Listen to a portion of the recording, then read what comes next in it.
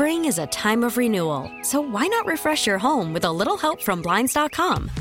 We make getting custom window treatments a minor project with major impact. Choose from premium blinds, shades, and shutters. We even have options for your patio, too. Blinds.com invented a better way to shop for custom window treatments. There's no pushy salespeople in your home or inflated showroom prices. Our design experts can help you find the perfect window treatments on your schedule. We'll even send free samples directly to you. Plus, we can handle the measuring and installation for you. Unlimited window treatments installed for just one low cost. And with Blinds.com, you'll always get transparent pricing. No hidden fees. Our free shipping and 100% satisfaction guarantee can put the spring back into your step and into your home, too. Shop Blinds.com right now and save up to 45%. Up to 45% off for a limited time at Blinds.com. Blinds.com. Rules and restrictions may apply. Call from mom. Answer it. Call silenced. Instacart knows nothing gets between you and the game. That's why they make ordering from your couch easy. Stock up today and get all your groceries for the week delivered in as fast as 30 minutes without missing a minute of the game. You have 47 new voicemails. Download the app to get free delivery on your first 3 orders while supplies last. Minimum $10 per order. Additional terms apply. Weekend sports with a difference. Yeah, really shouldn't be drinking. Oh, really? You learned that in med school that you obviously didn't get into? A look at the weekend in sports with the inside story on the Blazers, the Ducks, and the Beavers. This is Sports Sunday with Mike Lynch. At least I have my own bed. Your bed is a car. Yeah, but it's a sweet car. And Rashad Taylor. He's a very gifted singer. I'm really, really good.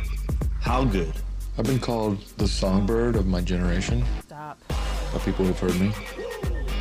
That good. On 1080 The Fan. It is a beautiful Sunday morning at the end of a beautiful week, and it is now Sports Sunday time. Here we go. 9 to 11 a.m. Me, Rashad, Joe, with you till 11 o'clock today. Gang's all here. Gang's all here. Big Joe's in the building. I'm back from Jersey. Yeah, the entire gang is here. We got Medium Joe. Yep. We got Joe the Third. He liked that. We got me and you. We got a full show with you here. Yeah, man. And I'm back from Jersey. Beautiful. Apparently, you guys outside. were making fun of me a little bit. We weren't making fun of you. It's the fans that were, Oh, the text line? Yeah, hate it or love it. Lynch is going to come back engaged. That's the first thing I asked you when you came in. And I went, no. Which makes me believe that yes. No. Okay. There is that. We've been dating for 6 months. Like, okay, it's not going to happen that fast. Man, Come on like now. some people, that's 6 months too long. So I don't know, man. I don't get it, but yeah, there are a lot of people. As someone who has now been married and divorced, I'm going to go way more cautiously into that world moving forward. If I even go into that world moving forward. Yeah. You don't need to get married. Yeah, you can just be together. Yeah. I don't know. We'll see. I think some. We'll see what happens. I think some people think of it a little different. Well, like marriage, like how long are you just gonna make me your girlfriend or boyfriend? Well, I understand that, but I do think that there is a difference if you've been married once before. Because we both have. She's been married. I've been married. It's a little bit different than like someone who's wanting their first wedding and wanting to have that first experience. Like then that becomes an issue. Yes. But if you've both been married, which we both have, we've talked about it already. We were like, we'll kind of play it by ear. But I said to her very, very early on, I was like, just so you know, after what happened, I don't know if I want to get married again. I might, but I just don't know. And she was like, okay, I understand. That's kind of where I kind of feel the same way. I was like, where okay. It is for now. It's only been 6 months. Let's make it 2 years and 6 months, and let's see if I don't know, it's going to be the same story. She's awesome. Yeah, she's awesome. So I don't know if it's going to cause any issues like that, but we'll see. It shouldn't. She seems super cool, too. Yeah, she is very cool. Yes. But yeah, so she came back to visit New Jersey for the first time and meet my parents and my family, and it went fantastic. And I was reminded how terrible it is to be an East Coast sports fan because it was Passover night. It was Saturday night. I had been drinking a lot, and it was 10 p.m. We went back to my parents' new apartment, which is near where my aunt and uncle live, so we don't have to drive too far after Passover. Because the Sweet 16 game between Syracuse and Houston was on at 10 p.m. Eastern, and I had a fantasy baseball draft at 10:30 p.m. Eastern. And I'm sitting here going, who on earth could do this? I lived there, and I realized I never once watched a West Coast game because I was never watching sports at 10 p.m. Yeah, there's other things to do at 10 p.m. That's like chill before bed if on a work day week, or you're out with people. Like, I'm not watching sports at 10. Especially if you're in a city like New York, you're New Jersey, where there's stuff to do after 10 o'clock. Yeah. Most people aren't staying. Now, if you go to the bar or something like that and the Blazer game is on or the Lakers game, I think people stay up to watch the Lakers game, yeah? Like, that's probably. Oh, I don't know about that, dude. I mean. I think that most people. If you're LeBron, if LeBron is on your team, your Kobe was on your team. I think that most people. Think about it this way. On a normal night for you, Rashad Taylor. Right. If you're watching a late game and it ends at like 9:30.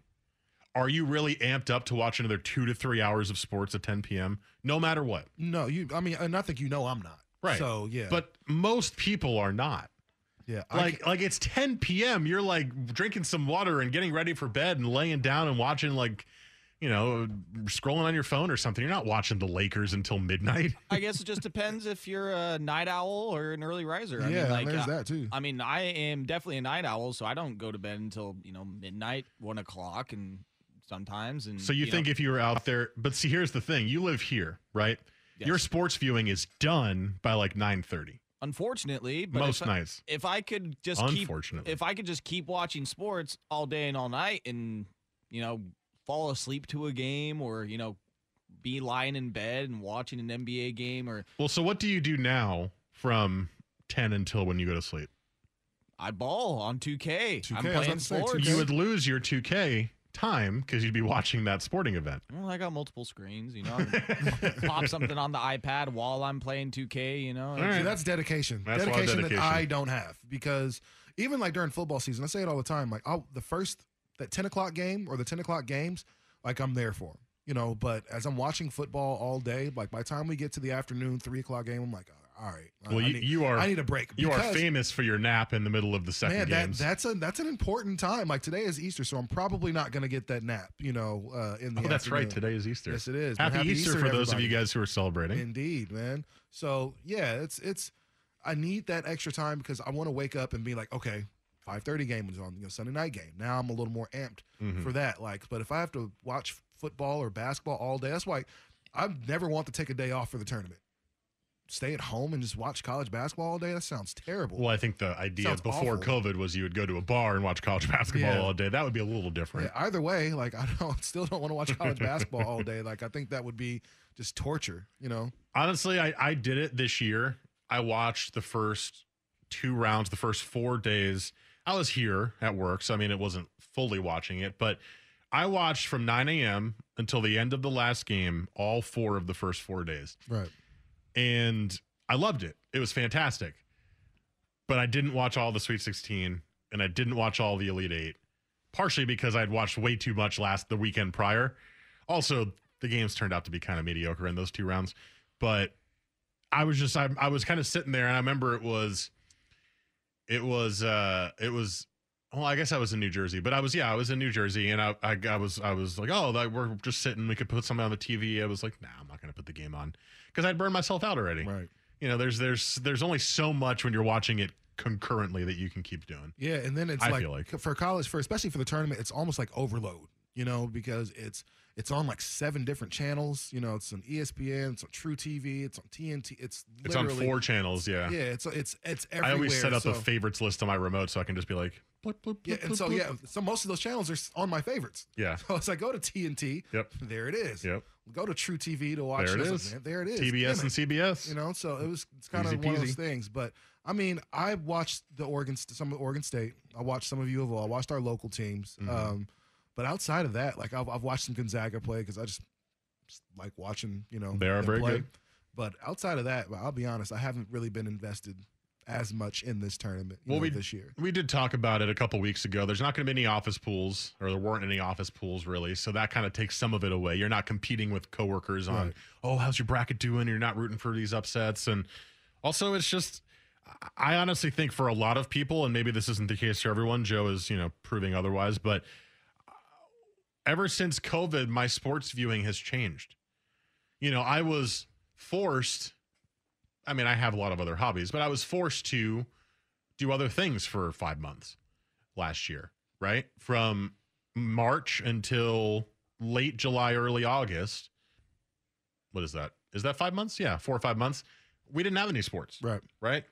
And I think for me personally, I learned that I enjoy the other things as much as I enjoy watching sports. So sometimes now when I have sports back, I'm going to choose something else over sports. I think we realized unless it's baseball, I'll always watch baseball. Well, I think we realized how, that sports is important, but it's not, everything.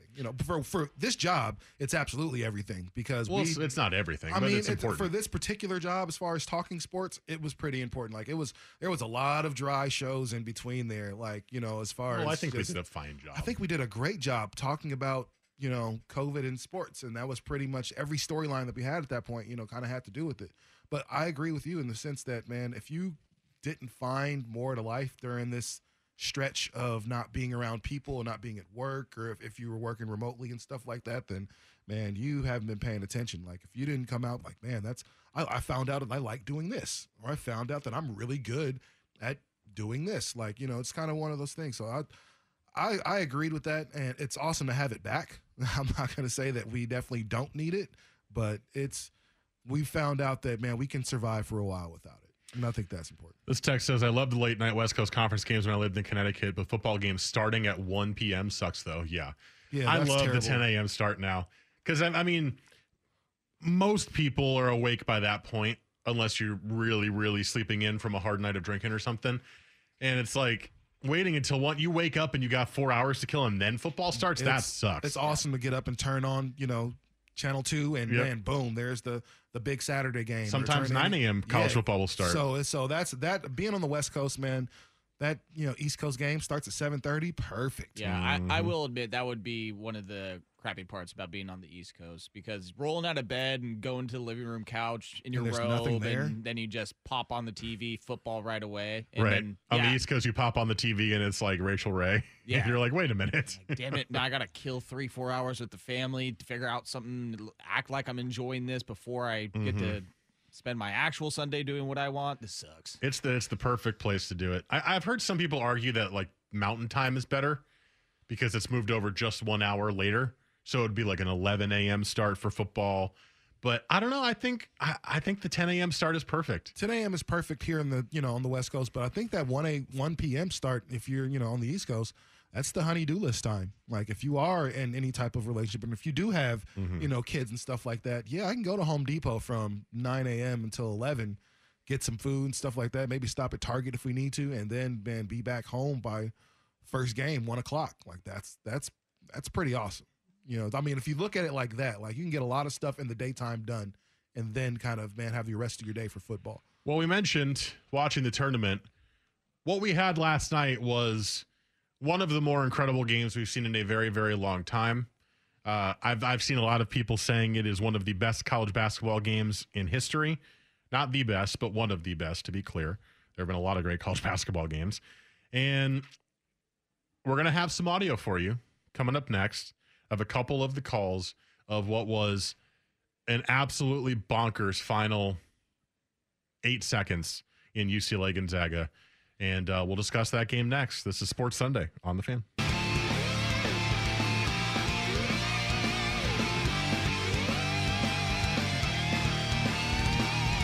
Weekends were made for sports. This is Sports Sunday with Mike and Rashad on 1080 The Fan.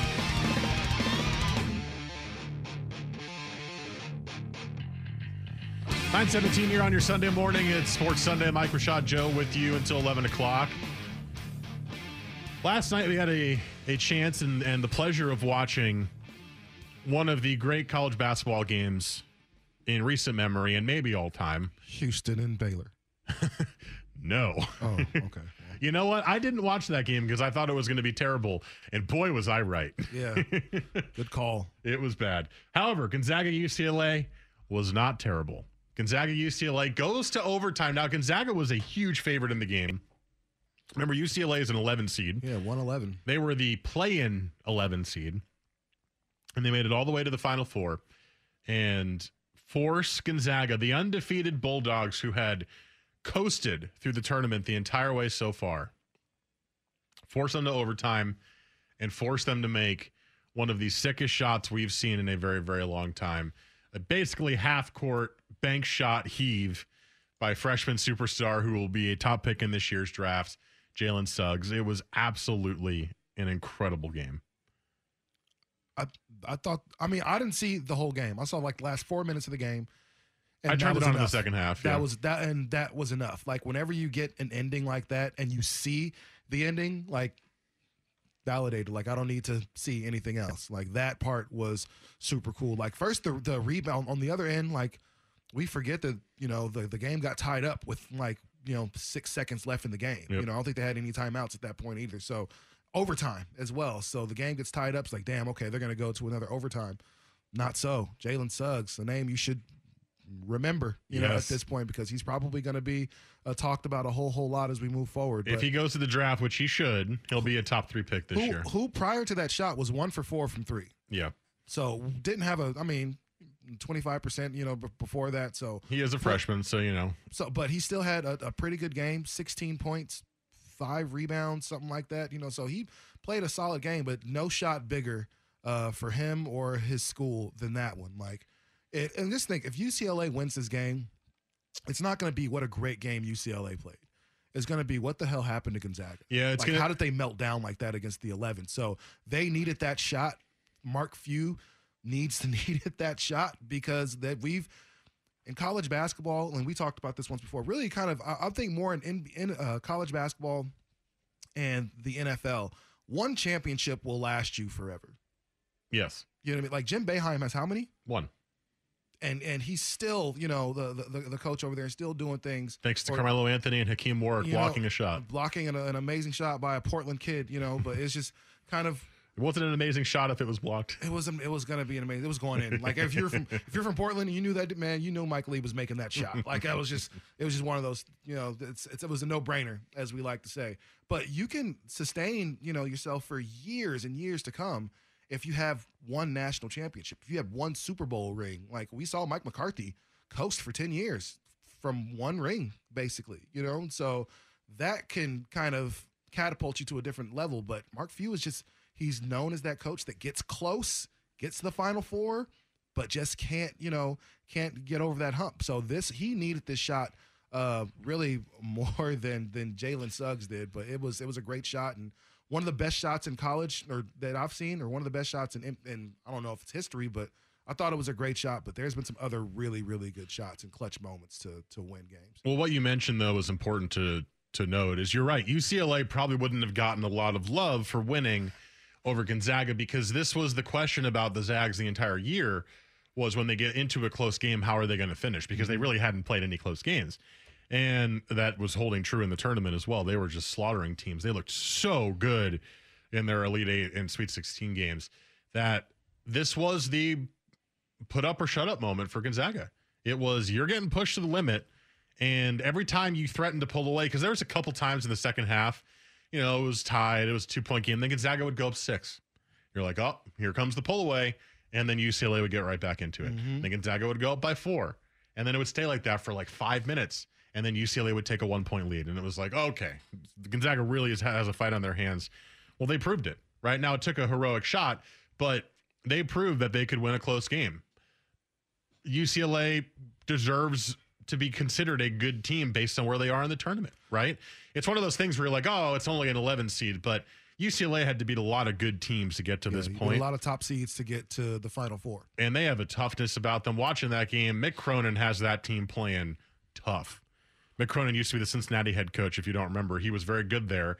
Took the UCLA job, and kind of for the last 2 years hasn't really been a story. And I felt like both he and USC this year with Andy Enfield, who was the Dunk City coach at Florida Gulf Coast, what was that, 4 or 5 years ago, and they were a 15 seed that won 2 games, or 3 games maybe. It kind of felt like they were sleeping once they got to the Pac-12. It's like they lost some of the buzz, and they're like, okay, we got to rebuild a program. Now both those schools seem back. No, yeah. And also, how about just a great finishing touch for the Pac-12, who had a wonderful tournament? Yes, you lost the game, but you got a team into the Final Four. You pushed the best team in the country arguably, but most likely the best team in the country to overtime, needing a game-winning, buzzer-beating shot to beat you. Good job on the Pac-12. I didn't get a chance to talk about this last week because I was out, but how much of this was the Pac-12 was a fluke? I don't think it was a fluke. I think it's hard to make a grand statement on one tournament, but I feel much more confident saying that I think we were being biased against the Pac-12 for hoops because of how they've been the last few years going into this season. Because the Pac-12 basketball has not been very good. No. Only get a couple teams in the tournament, but this year it was the coming out party, and now I feel like we should be giving more. It's not just a one tournament thing. I think this proves that these teams are getting to a point where they deserve more national respect. I mean, I don't want to say they're there, but what I will say is that this definitely helped out Pac-12 basketball. Pac-12 football, we know, is they're going to be a destination. University of Oregon is still a destination. USC is still a destination to play college football. It's still one of the blue bloods. In basketball, however, those kids are starting to go other places. When Duke and North Carolina call, who aren't football schools like that. Gonzaga, most kids are gonna kind of flee and go there. But what this tournament did is it showed that, man, the Pac-12 is actually on an upkick. Man, you saw how well the Ducks were able to play. Nobody saw that coming. Absolutely no one saw the Beavers coming. From winning the Pac-12 tournament, all the way to making it to the Sweet 16. Like, who would have been able to say the worst team in the Pac-12, which was predicted to be the Oregon State Beavers, would make it all the way to that point to where you're representing not just your school, but the Northwest, you know what I'm saying? Pacific Northwest, you're kind of representing that for Oregon and Oregon State. I will say, although USC did not show this against Gonzaga, by the way, but I will say that generally the thing that I learned this year from the Pac-12 in the tournament is the team play of all of them, right? Oregon State did not have, you had Thompson, but you didn't really have a true star player. Right. But they were able to win those games based on, this is going to sound kind of cliche and kind of, maybe it sounds like it's a put down, but it's not. With hard work and that extra effort and the energy, all of that stuff coming together as a team is what pushed Oregon State over some of those teams like Tennessee, who played with no energy in that first game, and just winning multiple. Loyola Chicago just embarrassed the top seed in Illinois, like the second best team in the country, according to most people, destined to go play Gonzaga in the final. They embarrassed them, and Oregon State beat them, and it was a close game the entire way through. UCLA played with so much grit and energy in every single game. We saw it from Oregon. We saw it from USC in a couple of those games as well. Those teams were all playing with that. There was like an extra level that oftentimes in college basketball you don't see because you got a bunch of freshmen or you got a bunch of star players who are trying to get a lot of shots, especially lately because, guys are leaving so early out of college. It's just a factory of young guys going in and playing college hoops. It felt like that was the difference, and I think that's a good thing. If the Pac-12 wants to make that their image, then great. I think that's a great image to have in a sport that is getting harder and harder to watch on a regular basis. I think what it is, too, is, by the time you get to tournament time, you've played, 17, 20 games, 20-some-odd games? 30 games. Well, before the tournament? Mm-hmm. So 30 games before the tournament. So by the time you get to game 20, maybe 19, hopefully your team has kind of figured each other out. And that's kind of what it looked like happened with Oregon State. They got to a point to where it's like they were always just trying to figure out how each other worked, and then they kind of finally, and it happened right at the correct moment in the tournament. And in the tournament, they figured out exactly how to play together, and they just were able to sustain that level of play all the way through. This happens a lot. This is why you'll be able to see a Wichita State come out of nowhere and be like, man, who the hell are these guys? But they started playing at the right time, and I think that just happened for Oregon and Oregon State. We kind of knew USC and UCLA would be I'm not saying in the mix, but at least in the tournament. Oregon. Well, not UCLA. UCLA was one of the last teams in. Excuse me, USC and Oregon. But we didn't know much about the other teams as far as how far they would actually make it. So for the Pac-12, you had a bunch of guys, a bunch of teams that probably weren't supposed to be there. I think Oregon State was ranked the 91st ranked team in the country at the end of the season. Like something. They did not stupid. finish the season very good. No. Something really dumb. So nobody expected them to be there. And what do you know? They went and they made some noise. And if you're a basketball player here in the state of Oregon or in the Northwest, man, you might have put Oregon State on your list because it looks like, man, I can go there and play. that could be fun. So for recruiting and everything, I think it did wonders for schools like USC, UCLA, Oregon State that are trying to really get themselves back into that mix. Well, let's relive the moment from last night. Coming up next, we have 5 different calls from the games, including the national call, the UCLA radio call, the Gonzaga radio call, which apparently has Adam Morrison on it, the Westwood One national radio call, and actually a Russian call as well. So we'll get to that next, but first, Joe has sports.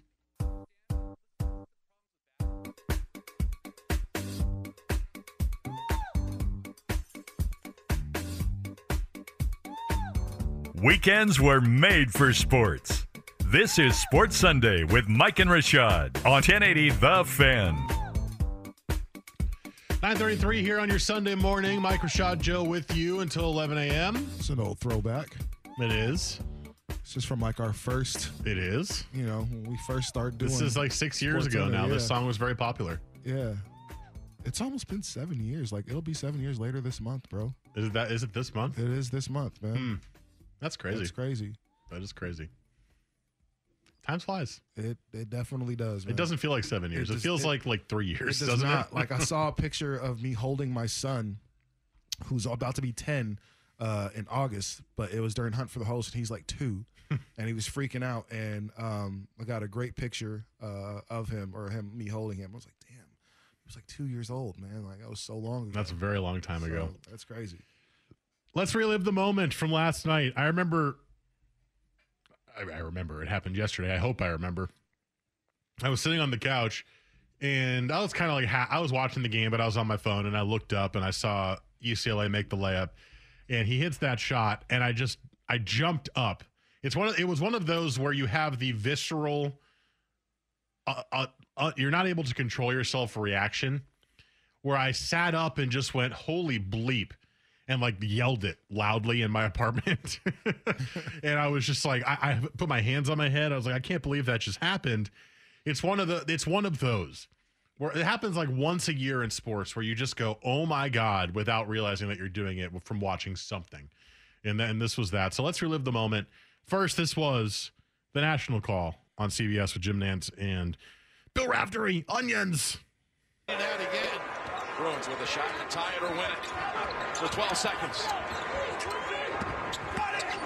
Kuzan. Again with the ball in his hands. And in the paint. Floater. Short. Got it back. Ties it with 3. Gonzaga has time to do something. Sox for the win. Oh, yes! Oh, yes! Unbelievable! Unbelievable! The perfect season remains on go. Are you? There are onions, Jim, and then there are major onions with a kiss. Oh, my goodness. One of the great games. I love Raftery's Onions, and I love that Jim Nantz's voice was cracking. He was so excited at the end of that call. That's the thing is when you're watching it live, you miss the call. Because you're reacting. Because you're reacting yourself. Reacting. Yeah. You're so wrapped up. So I didn't hear the call. I just sent this to Joe without listening. I was like, oh, I want to do this today. And that's Jim Nantz like messes up his line. He's like, the perfect season is a still go. Is still go. You're like, what? Yeah, it doesn't matter. It doesn't matter. He's excited. It really doesn't, man. You can say anything. Like if someone cursed on air when something like that happens, you wouldn't be mad because we all said the We're same all cursing. thing. Like it's when Dame makes that shot against first the Houston shot, a few years ago in the playoffs when he makes that shot. That's more than a few years ago. That's now. It's like 6 years ago, 5 years ago, 7, I think. That's 7 years ago, right? Jeez Louise, man. What year was that? Was that 2013? Either 13 or 14. Yeah. So around jeez, long time ago, man. So almost a decade ago when Dame hit that shot, I don't think anybody I was around didn't say, "Oh, S word." You know what I'm saying? I think everybody, kind of had that reaction. So it would have been awesome if Nantz was like, "Holy it! Oh, excuse me, guys," but that would have been awesome. That would have went viral within seconds. All right, so let's hear the national radio call from Westwood One. Actually, I'm going to give you the Gonzaga radio call first because I have that queued up. Okay, fine. Sorry. To the right side of the floor, defended by Kispert now. Drives, leans in, the runner comes up short. Juzang though rebounds and puts it in. We're tied at 90. 3 seconds left. Here's Suggs the other way. Pull up 3 for the win. Yes! Yes! Yes! To the championship game. He knocked it from 40 at the buzzer. Yes! The Bulldogs. Wow! Play for a national championship. So that was Adam Morrison as the color guy? Yes, that was Adam Morrison. Yes! That's awesome. You could feel, because they showed it in the game, and they showed it in the game yesterday when they were playing UConn, when Adam Morrison was there, and Gonzaga blew the huge lead, and then they missed the shot, and then had the ball stolen, and UConn wound up winning the game. That was like Adam Morrison exercising all of the demons. Oh, absolutely. Because they showed it in the game. He's just bawling on the court. And, he never got a chance after that. And he, pretty sure flamed out in the NBA. That was against UCLA. That was against UCLA. Was that UCLA? Is that the crying on the floor game? Which makes this even more poetic. For whatever reason, I thought that was UConn. Was that the crying on the floor game? Yeah. When he broke down towards I was so angry at Adam Morrison for doing that. Well, I was so mad, bro. You still had so much time on the clock. Get up. That was Adam Morrison exercising those demons. Yes! Yep, right there. Yes! Yeah, I mean, that's it'd be hard for me if this is our home team, and you're doing color at that point, and you used to play, and you not just used to play, but you were the guy. Yeah, probably you were the original Gonzaga superstar. Exactly, right? you're the icon of that school. So yeah, you probably lose your S when that happens at that point. I think anybody does. All right, what's next, Joe? I got the UCLA call. All right. It's somber. Juzang with 8, with 7, gets to the elbow, a floater, line drive, no, gets his own rebound, scores off the glass, 3.3 to go. Here's Suggs at midcourt, 2, 1, a 32-footer. Oh my goodness, he banked it in. Gonzaga has won the game. Wow. Cry in your pillow. Unbelievable. Suggs hit a runner, bank shot going home. The Bruins are going home. Cry in your pillow. Why would he say that? That's pretty good. It's good, but why was that the first thing that popped into his mind? Oh, that's hilarious. Is everybody listening in bed crying? That's a weird picture. I mean, just at bed tonight when you are going to sleep and you think about this, just a nice little cry into the pillow. Just cry into the pillow. Just give yourself a little cry. Cry yourself to sleep. Yeah, I always like to gauge a broadcaster based on their call when their team loses in a big game. And if they still show some excitement but are somber about it, I like that a lot. I think it's funny, but kind of lame when the guy just goes, well, and they lost. That's kind of cry in your pillow. But he actually screamed oh, and then got somber. So he still had the excitement of the moment in it, but was still a UCLA homer. So I appreciate that. I don't know if anybody else out there listens in the same way I do, but maybe it's just because I work in the industry and I listen for that kind of stuff. I always judge that call, that broadcaster based on that kind of a call. Maybe that's not good to do, but I do that anyway. I mean, I think you want real emotion. You want them to be professional. You do, but you also want emotion. Homery too. Yeah, you also want emotion. I don't want Ben Stein doing the play-by-play.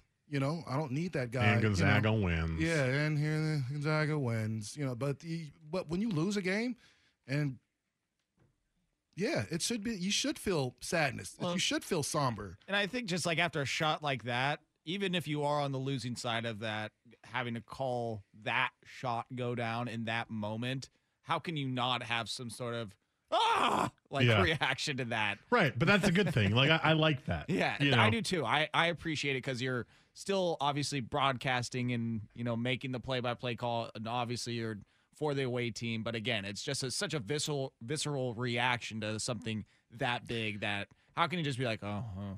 Honestly, so far, all of them have been. Oh my God, dude. Are you kidding me? Have been great in their own right because you had Raftery going, Major Onions, and Jim Nance's voice cracking. You had Adam Morrison losing his S, and then you had cry into your pillow from the UCLA guy. All right, what's next, Joe? Well, I can give you Sean McDonough and his voice cracking if you want that. Oh, what was he calling it on? Was that ESPN Radio? I that assume. was radio? Okay. Yeah, so we can give you some of that if it wants to load. Good internet connection here. Yeah. Maybe it's because it's also part of the Russian call as well. Oh, is it in the same clip? Yes, exactly. So, all right, it's not loading. Okay. Get it here in a second. Okay. But yeah, these calls have been awesome. It's it kind of, I don't know if you get the same way. Whenever it's a really great sports moment and you hear the call again, this can even happen years down the road. I still get chills. They come into the back of my head. Like the back of my head gets like the waterfall feeling. And it's like you're watching it for the first time. And I'll get that. If I watch that clip next year, I will get that exact same actual physical feeling. I don't know if that happens to anybody else. Maybe I'm dying. Does that happen to you? For what now? Maybe I have health issues. Just like if you're watching, after watching a game, and then, you listen to that clip, or like a month down the road, you watch it again. Do you still get chills? I get chills in my body. It depends on the play. Yeah, there's certain plays. All three of those clips, I got chills every time hearing it. There are certain plays like that you hear that just like, because you remember where you were. Like I remember where I was for Dame's first playoff win. I remember where I was. I was at home for the OKC one, and I remember that feeling. So every time like I see that shot, I get that kind of what a good feeling. That was dope. Or Brandon Roy's like 50-something point game. Like certain times like that felt good. Absolutely. So yes, it happens quite often. All right, we're gonna go 3 rapid fire. So it'll be ESPN McDonough, Russia call, and then Westwood one. Okay. Oh my! Guarded by Kispert. 8 seconds to go. Juzang floater short. He got his own rebound and scored with 3.3. Gonzaga for the win. So backs it in at the buzzer. Unbelievable! Jalen Suggs sends Gonzaga onto the championship game. Стоило это сделать с остановки. Флоутер недалек. Сам подбирает. Забивает. 3 секунды. Ответы останавливает. Джейлен Сакс с центра на победу. Да ладно! Да ладно! Он выиграл этот матч! Да! 6 seconds. Juzang in the paint. Fade away. No! Got his own rebound. Slithers to the rim and lays it in. 3 seconds to go. We're tied at 90. Here comes Suggs. Long 3 for the win. Banks it home! Banks it home! Jalen Suggs, a deep banked 3 to send Gonzaga 1 step closer to history. How about some Spanish real quick for you? Okay, one more. Penetra en el centro, levanta el doble, falla el tiro, recoge el rebote y la pone. 29 puntos para Juzang, el triple en camino.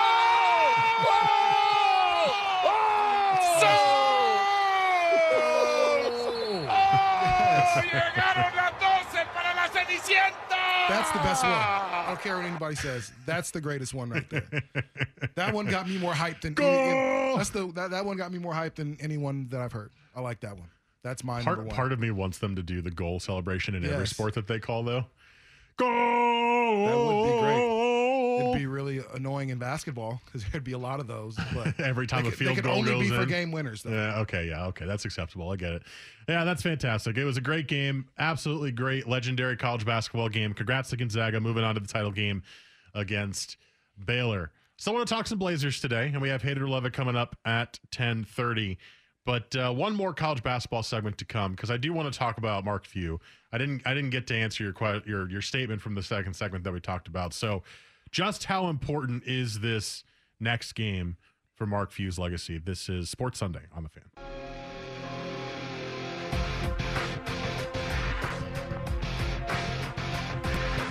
Weekends were made for sports.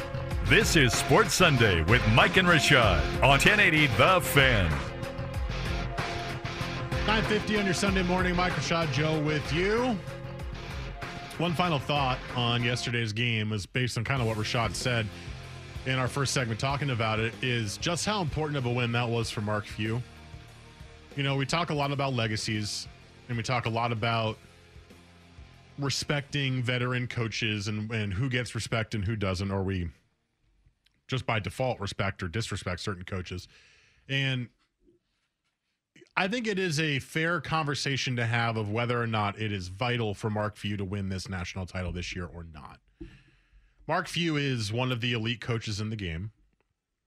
He has turned Gonzaga from a frequent upset contender to a blue blood in college basketball.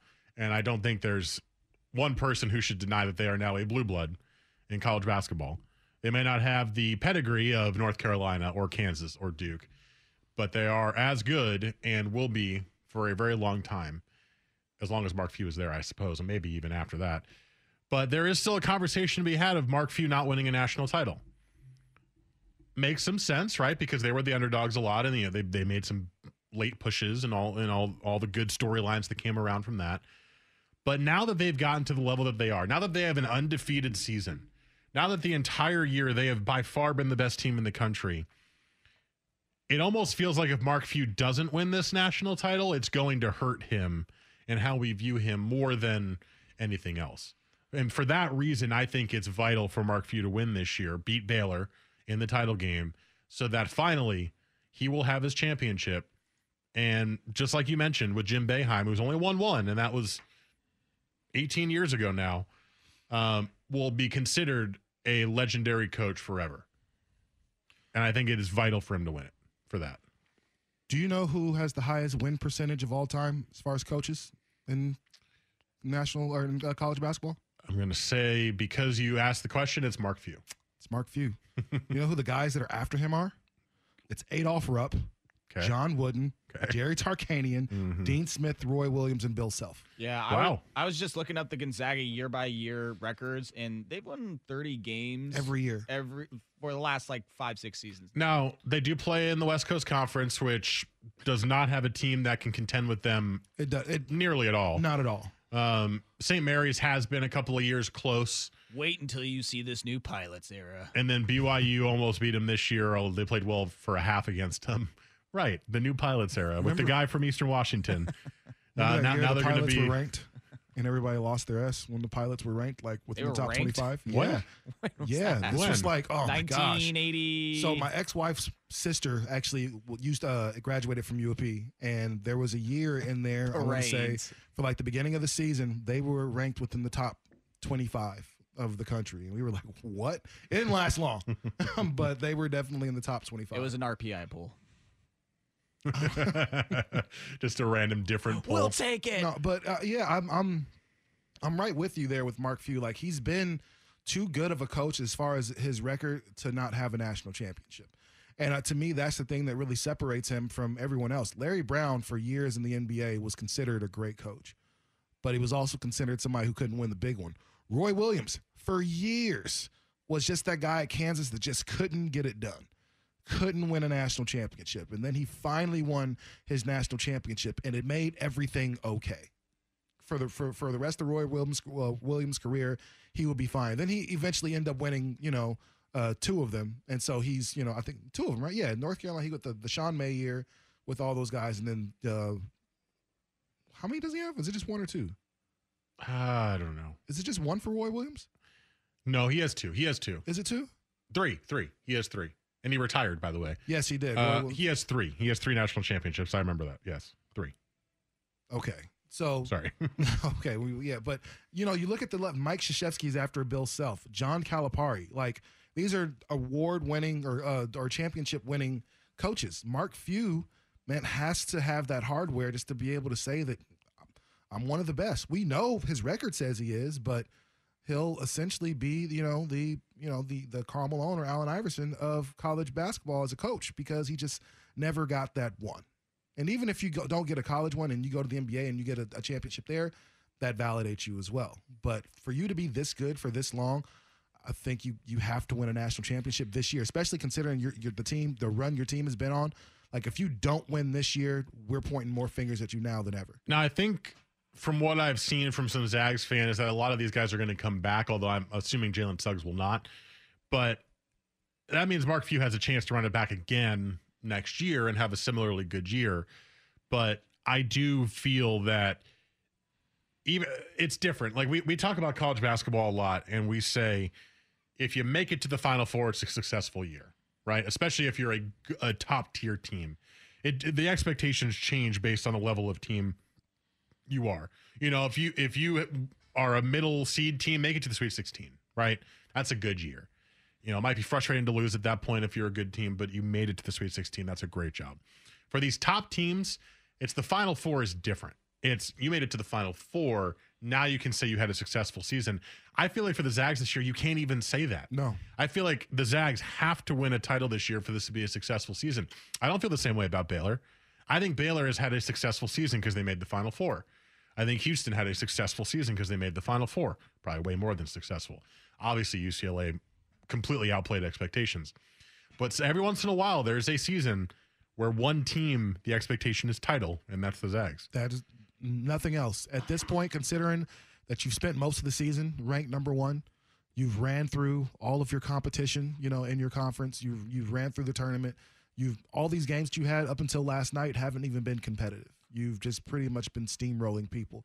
If you don't get this national championship at this point, it's a bust. You remember that the Kentucky team a few years ago that got all the way to the Final Four game against, I think they played Wisconsin, and then they lost, and everybody was like, "What a disappointment!" I think they were almost undefeated. So they win that one game, they go play for the national championship game, and then they probably finish the season undefeated, and they end up losing the one game they shouldn't have lost to Wisconsin, and that was the Harrison Frank Kaminsky year. Yeah, that was the Harrison twins when they played on Kentucky. Yep. So, I mean, that's Andrew and Aaron. Do you remember how disappointed, you know, everybody else was in Kentucky for not making it that far? And they're like, man, we didn't lose a game up until this one. You guys are disappointed. So they're under much more scrutiny than that, because at least Calipari's won one. So he's good. Mark Few hasn't. So he has to do this. If he loses tomorrow, then hey, man. I mean, it was still a good season, but great season, but no one cares. It doesn't feel the same. No one cares. And how much longer if you're the Bulldogs, school president and everybody, how long do you say, man, we need a championship? We can't keep getting the Final Four every year and losing. Like, that's not cool. You're not going to make a change for Mark Few if he's one of the best coaches in the country. You're not, but it's been since 1999, and you've been to the Final Four every year. You go every year. And that's just, at this point, that's no longer it's become a consolation prize. I'm curious if we have any Zags fans listening. Do you feel as if it's a disappointment if you don't win the title this year? You know, I've seen some posts from Gonzaga fans on social media who were just loving this, right? Because the Zags have not gotten this far. But do you text in 503-250-1080? Do you feel like you need to win the title for this year to be a success? Or do you just feel like it's already a success because of how well the team has played? Let us know. 503-250-1080 if you are a Zags fan. I want to get into some Blazers next hour. Huge win yesterday against the Thunder team that were playing guys from the YMCA, and another embarrassing loss to Milwaukee the game before. So we have a lot to talk about there. We will get to that next hour. This is Sports Sunday on the Fan.